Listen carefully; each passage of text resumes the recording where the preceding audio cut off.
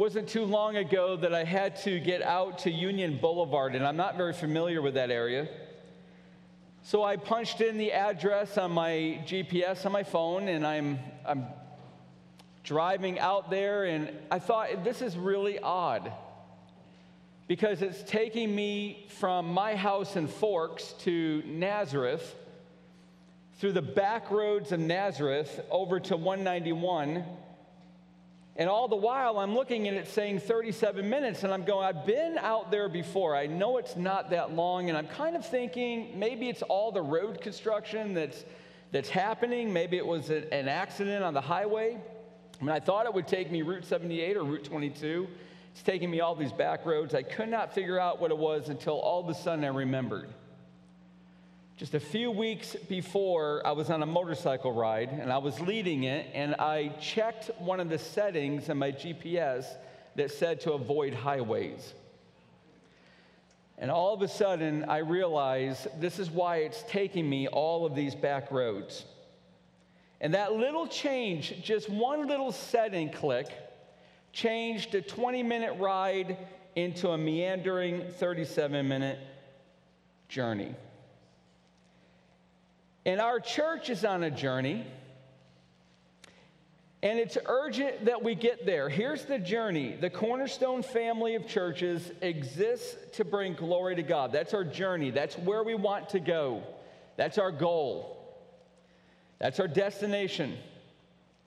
But we need to check the right settings if we're going to get there, and the settings are our core values. We want to be a church that glorifies God, and that will happen as we increasingly become a church that is making disciples. Here's the settings. We want to be a church that is making disciples of Jesus, who love God, grow together, and serve others. And in order for us to understand this, we're on the second week of an 11-week sermon series, and it's going to teach us what it really means if we boil that purpose statement down. What does it really mean to love God, grow together, and serve others? Last week, if you were here, and if you weren't, I would really encourage you to listen to that sermon. It's really the foundation, the starting point for this series, but we looked at what it means to love God.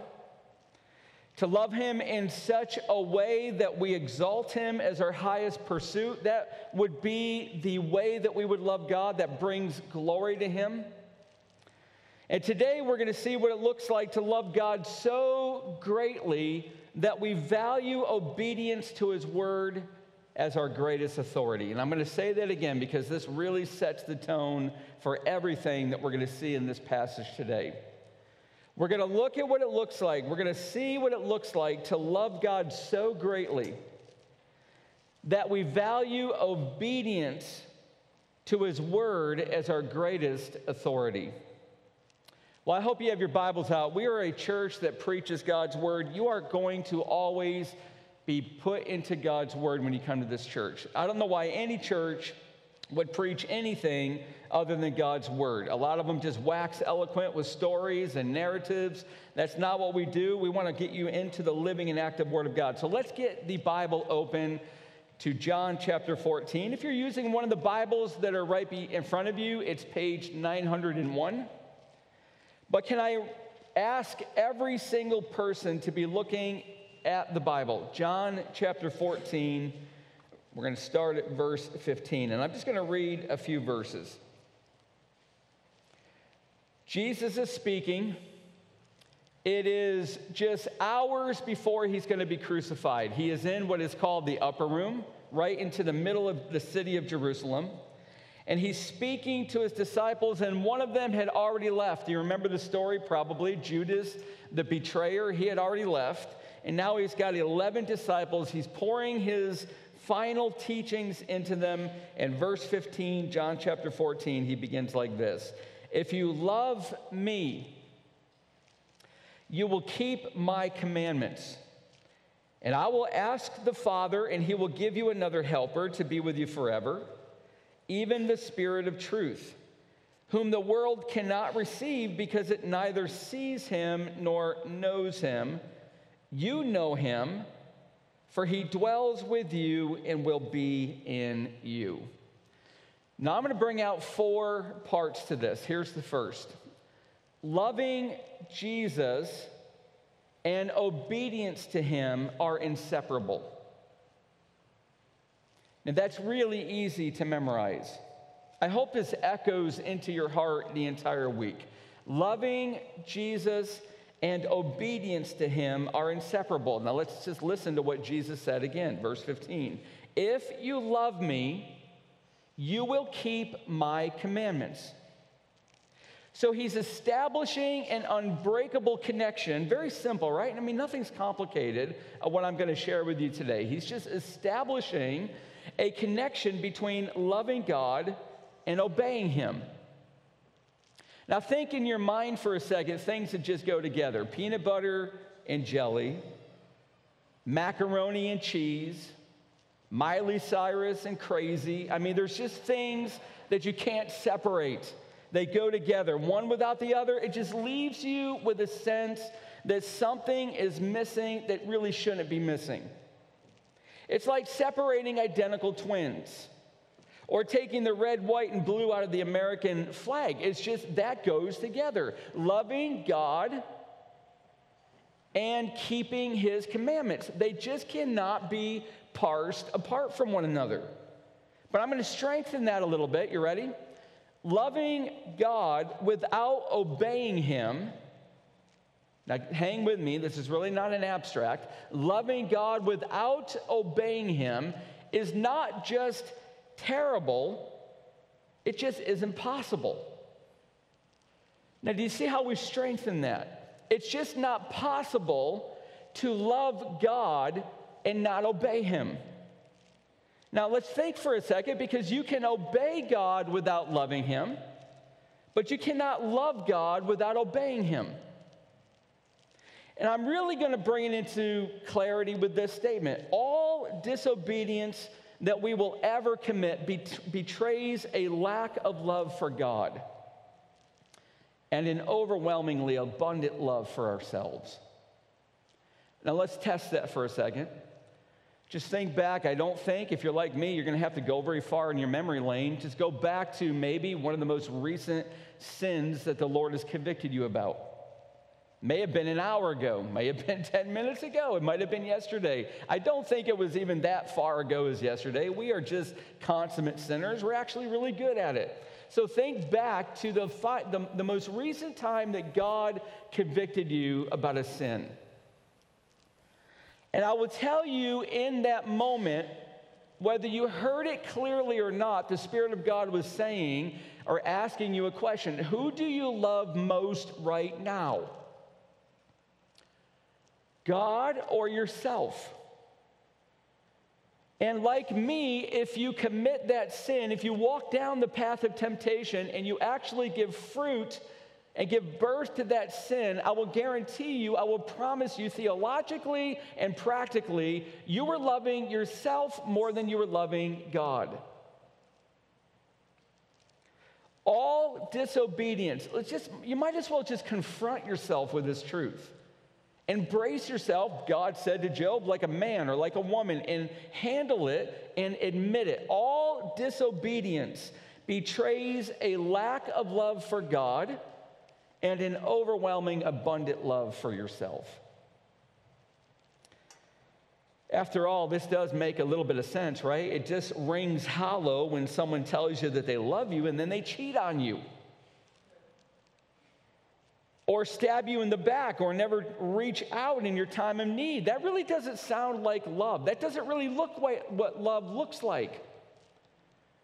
And our love for God will be seen clearly in our obedience to him. Now, I'm going to turn this a little bit, just slightly. Now, I'm going to get you to think a little bit more deeply. We can look at this a little differently, and when you do, it's going to go a little bit more deeply. Put an engine in a race car and you can reach incredible speeds, right? Throw a breaker and you can light up a building. Put gas in the tank and you can travel. You put money in your account and you can use your debit card. Now, all of those have a common denominator. I'm going to put it this way: no engine, no speed, no breaker, no light, no gas, no travel, no money, no withdrawal. One is possible because the other one exists. And here's where we get back to John 14:15. If your heart is full of love, if that's the engine in the race car, the gas in the tank, the money in the account, the breaker in the building, if your heart is full of love for God, you will have the desire and the power or the ability to keep Christ's commandments. Why? Because they're going to be more precious to you than disobedience. You're going to want to. And it will become unthinkable to not keep Christ's commands. And Christian, it is true, yes, it is true, we've got the obligation to obey. After all, he is our Lord and Savior. But thankfully, the good news is that the Spirit of God is providing the power and the willingness to obey. Now, I want you to look at the New Living Translation's version of Philippians 2, chapter 2, verses 12, 13. Watch what it says. It's put in a really good language. Work hard to show the results of your salvation. What's that look like? Obeying God with deep reverence and fear. That word fear means awe and astonishment.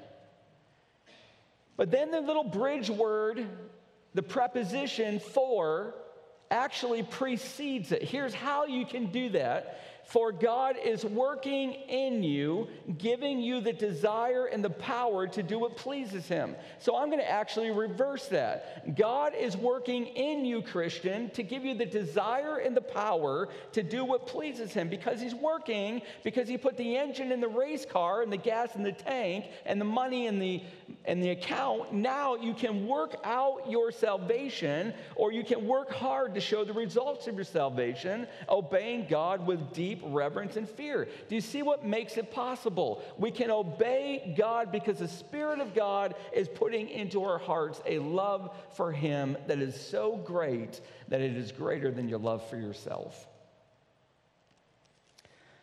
I'll tell you what this looks like. I've experienced this. I'm pretty sure a lot of you have too. Have you ever battled a particular weakness in your flesh? A susceptibility, a vulnerability, a disposition towards a sin.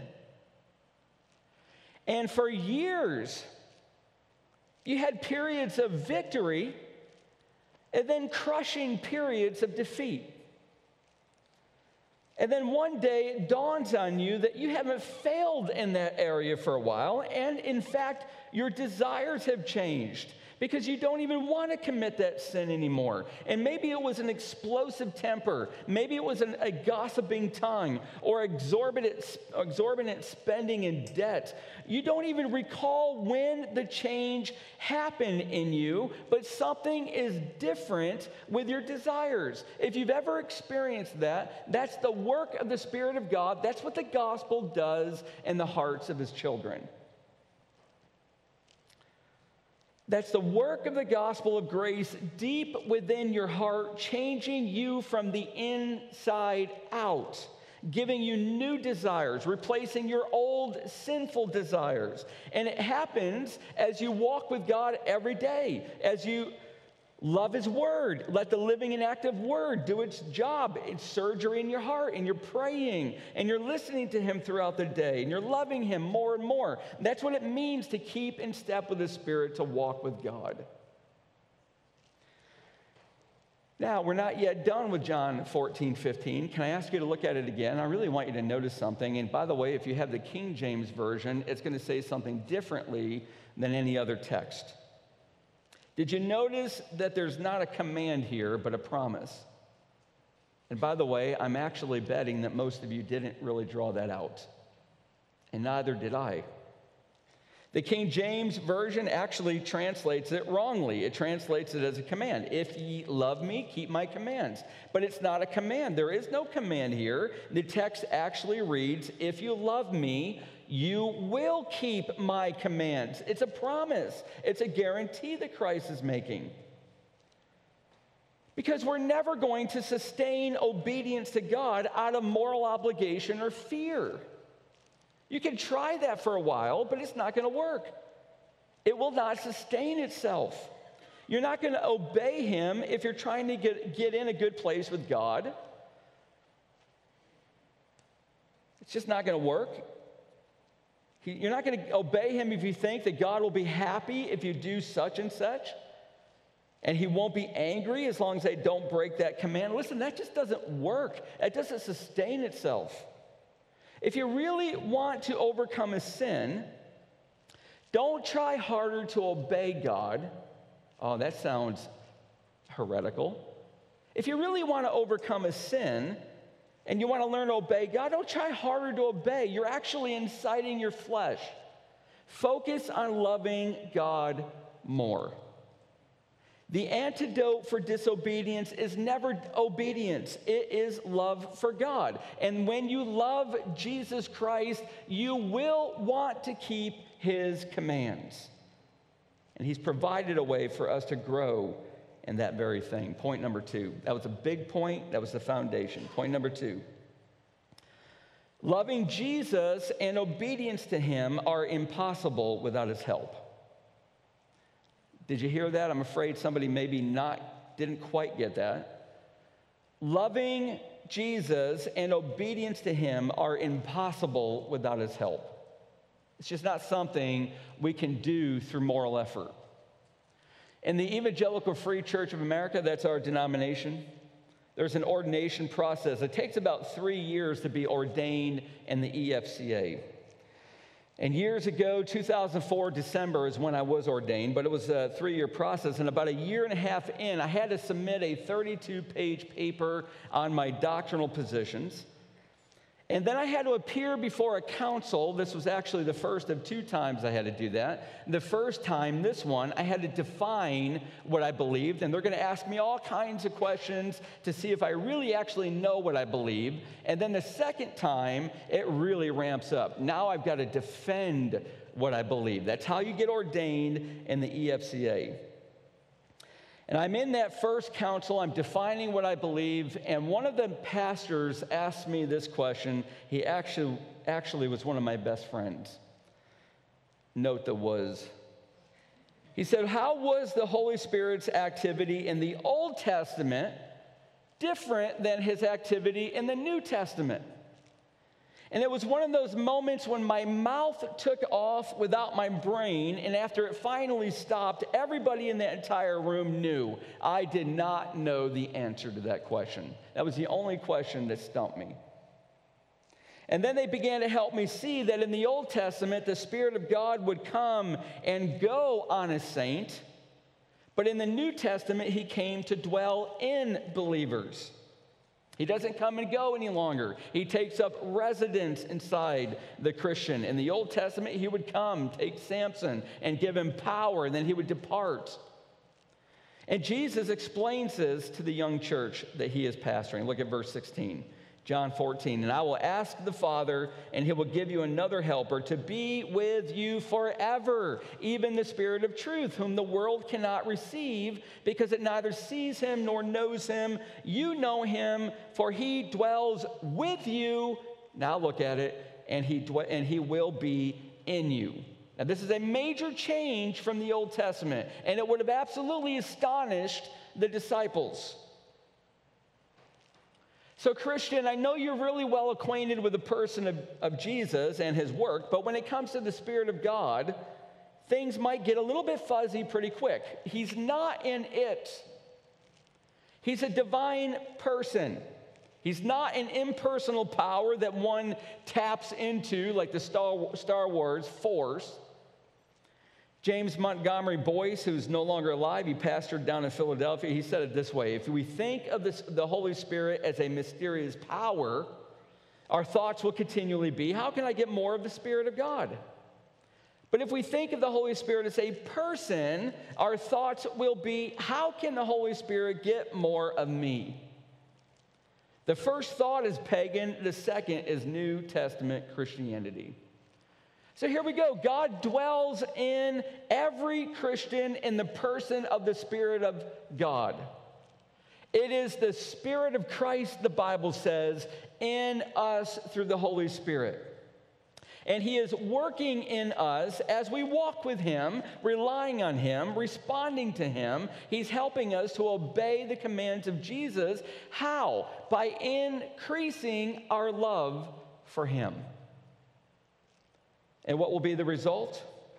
The Spirit of God who lives deep within our hearts will work to change our desires, empowering us to love God with all of our hearts, so we will want to keep his commandments. Here's what I've said so far, and it's utterly critical that you stay with me on this, because we're about to launch into point number 3. Here's what Jesus has said. If you love me, if love for God fills your heart, you will keep my commandments. Not because you are knuckling down and you are trying harder with moralistic effort and energy. It's because the love of God changes your heart. You want to obey Jesus. And when you don't obey Jesus, like when I don't obey Jesus, it's because your love for yourself, my love for me, was greater than my love for Jesus. So the Spirit of God goes at war against our flesh and increases our love. The goal, then, is to not try harder to obey when we are disobedient. It is to love God more. And the result will be a changed heart that seeks to obey his commands. That's the motivation of the Spirit, and it gets us to point number 3. Loving Jesus and keeping his commandments becomes a glad submission to his authority. Let me say it again. Loving Jesus and keeping his commandments, now look what it does when the Spirit of God begins to work in your heart. It becomes a glad submission to his authority. Now, you know this. I've told you this before. There are no, in the Greek or the Hebrew language, there are no exclamation points. There are no underlined, bold, italic devices. They don't have a way to emphasize something strongly unless they use superlatives or repeat themselves. So whenever you see repetition in Scripture, you're seeing exclamation points, underlined, bold, italics. This is really important. You've got to get this. And look what Jesus does. Verse 21, he's going to say it again. Whoever has my commandments and keeps them, now he's just approaching it the other direction. Whoever has my commandments and keeps them, he it is who loves me. It's the same exact thing coming from the other direction. If you love me, you will keep my commandments. Here, it's whoever has my commandments and keeps them, he it is who loves me. And now look at verse 15. Look at verse 21. The word keep, the same word. It means to watch and to guard. And we're able to do this, and we are to do this, with not just the commandments of Jesus in the Gospels, which some people narrow, but all the Bible. Look at verse 23. Jesus says word. And then later he's going to say words. Listen, you've got to see me for a second. Can you look up here? This is so critical. The entire Bible from Genesis to Revelation is it's the written word of the living word of God. It is all written from Jesus. Don't think that you only get the words of Jesus when you get to Matthew and the red letters. The entire Bible is the Word of God. Therefore, it is the authority over all of us. The Bible is the inspired, inerrant, infallible Word of Jesus Christ, and it is the revealed will of God for us. And it's able to give us a life of joy and satisfaction. Listen, if you don't know what God's will is, I will probably tell you that you're likely not in the Word of God, because he begins to reveal it to you in his word.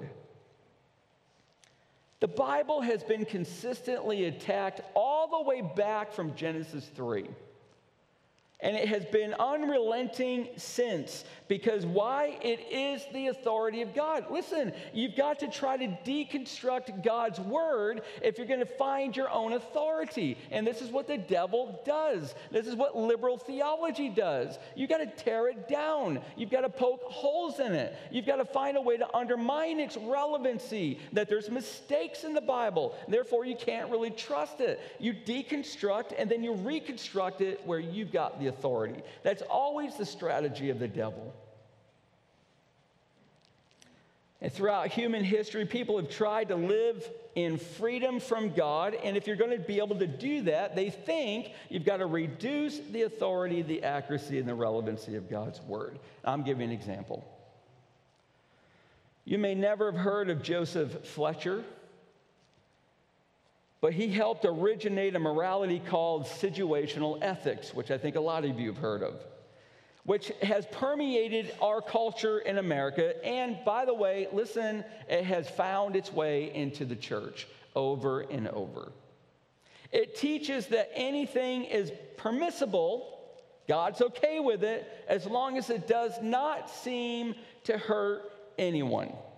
Joseph Fletcher, he's famous for saying, only love is a constant, everything else is a variable. As long as you're doing it in love, it doesn't matter to God. That's situational ethics. Let me tell you where it comes into the church. And we see it over and over. A former teen in my youth ministry called me not too long ago, doesn't live in the area any longer, asking me to do her wedding.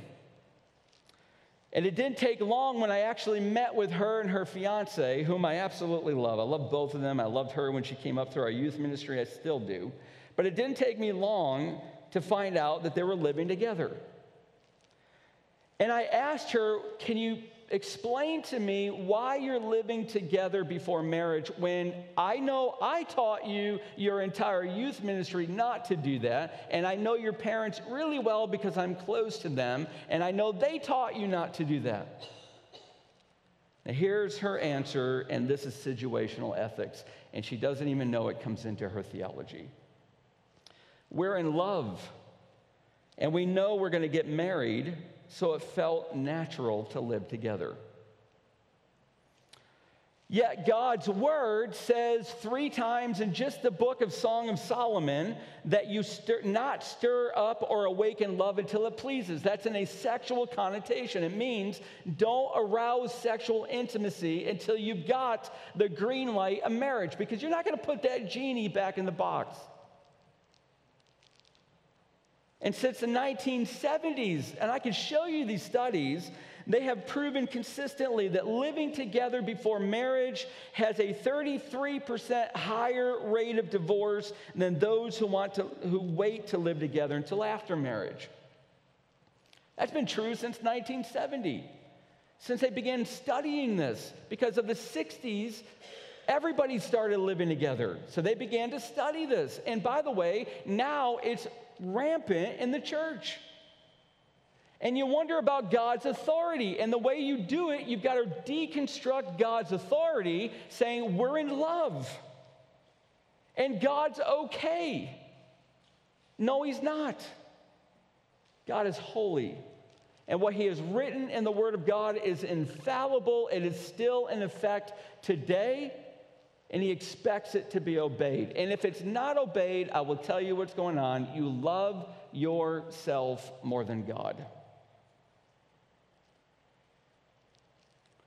There's not a glad submission to the authority of God revealed in his word in any of us, me included, when we walk the path of disobedience willingly. And God's purpose for our church, Cornerstone, is that we will be a community of Christians whose love for God moves us to love his word as our greatest authority and seek his gracious, generous power to live according to it. But how? How does all this come together? And that's point number 4, my final point. Loving Jesus and obedience to him, friends, listen, it is a lifelong process of growth. I'm going to say it again. Loving Jesus and obedience to him is a lifelong process of growth. John, the writer, won't leave this thought of love for Jesus that produces obedience to him, because all the way at the end of the book, and I'm going to invite you to turn there in chapter 22, now he's going to illustrate what it looks like in a conversation between Peter and Jesus. And you may know this, but Jesus had already died, and Peter, right before it, had denied him 3 times and ran off sobbing and weeping into the night as a failure. And Jesus had risen back to life, and he said, meet me in a few weeks. in Jerusalem, and Peter took 6 other disciples. He went back to the Sea of Galilee and went back to what he knows he could do well, fishing. And he's out on the Sea of Galilee, he's in a boat, and he sees somebody on the shore walking who calls out to them in the boat. And when he realized that that was Jesus, Peter jumps in. The text says he throws himself in. That's a violent word of action. He threw himself in, he swam to shore, and Jesus soon looked at his fallen, miserable disciple, and he had a conversation with him. And you can pick it up in chapter 21, verse 15. Simon, Jesus asked, son of John, do you love me more than these, more than the other disciples? And Peter said to him, yes, Lord, you know that I love you. And he said to him, feed my lambs. And then he said to him a second time, Simon, son of John, do you love me? He drops more than these. He's really drilling deep into Simon's heart. And Peter said to Jesus, yes, Lord, you know that I love you. And then Jesus takes the scalpel and performs the surgery that gets him all the way to dividing the thoughts and the attitudes of his heart. He said to him again for the 3rd time, Simon, son of John, do you love me? By this point, Peter is grieved. The Bible calls that godly sorrow.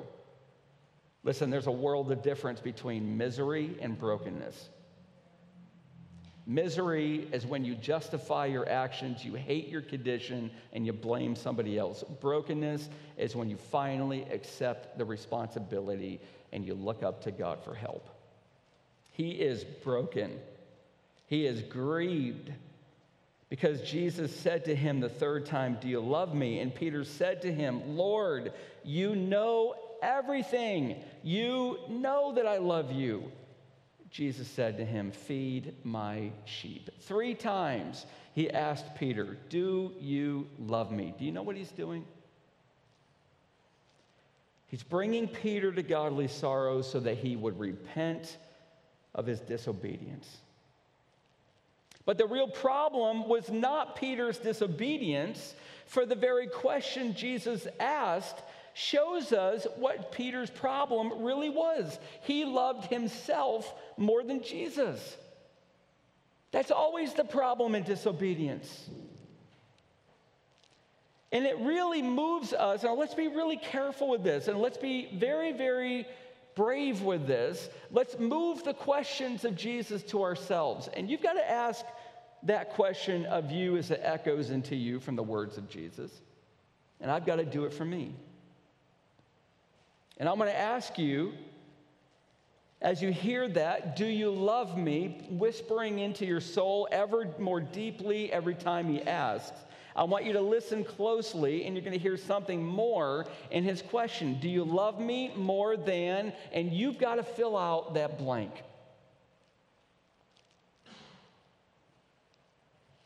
Do you love me more than money?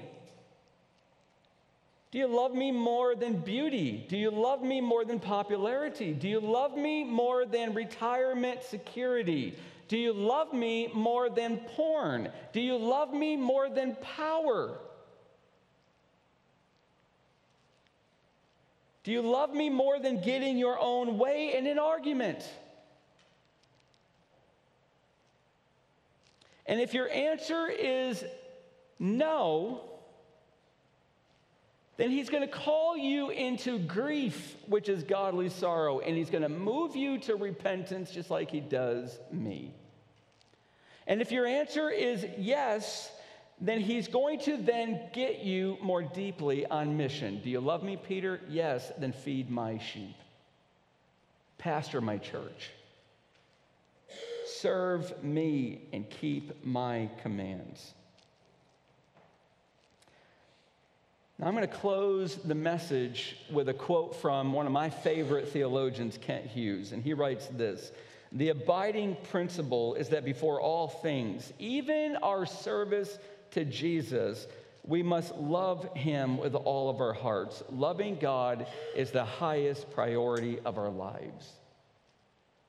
And this doesn't just happen in an instant, but gradually over a lifetime of walking with God, and the Spirit of God pours love, Romans 5:5, into our hearts, changing our desires so that we want to obey Jesus and his commands. And time after time, the Spirit of God is going to speak these words of Jesus into our hearts. Do you love me more than what?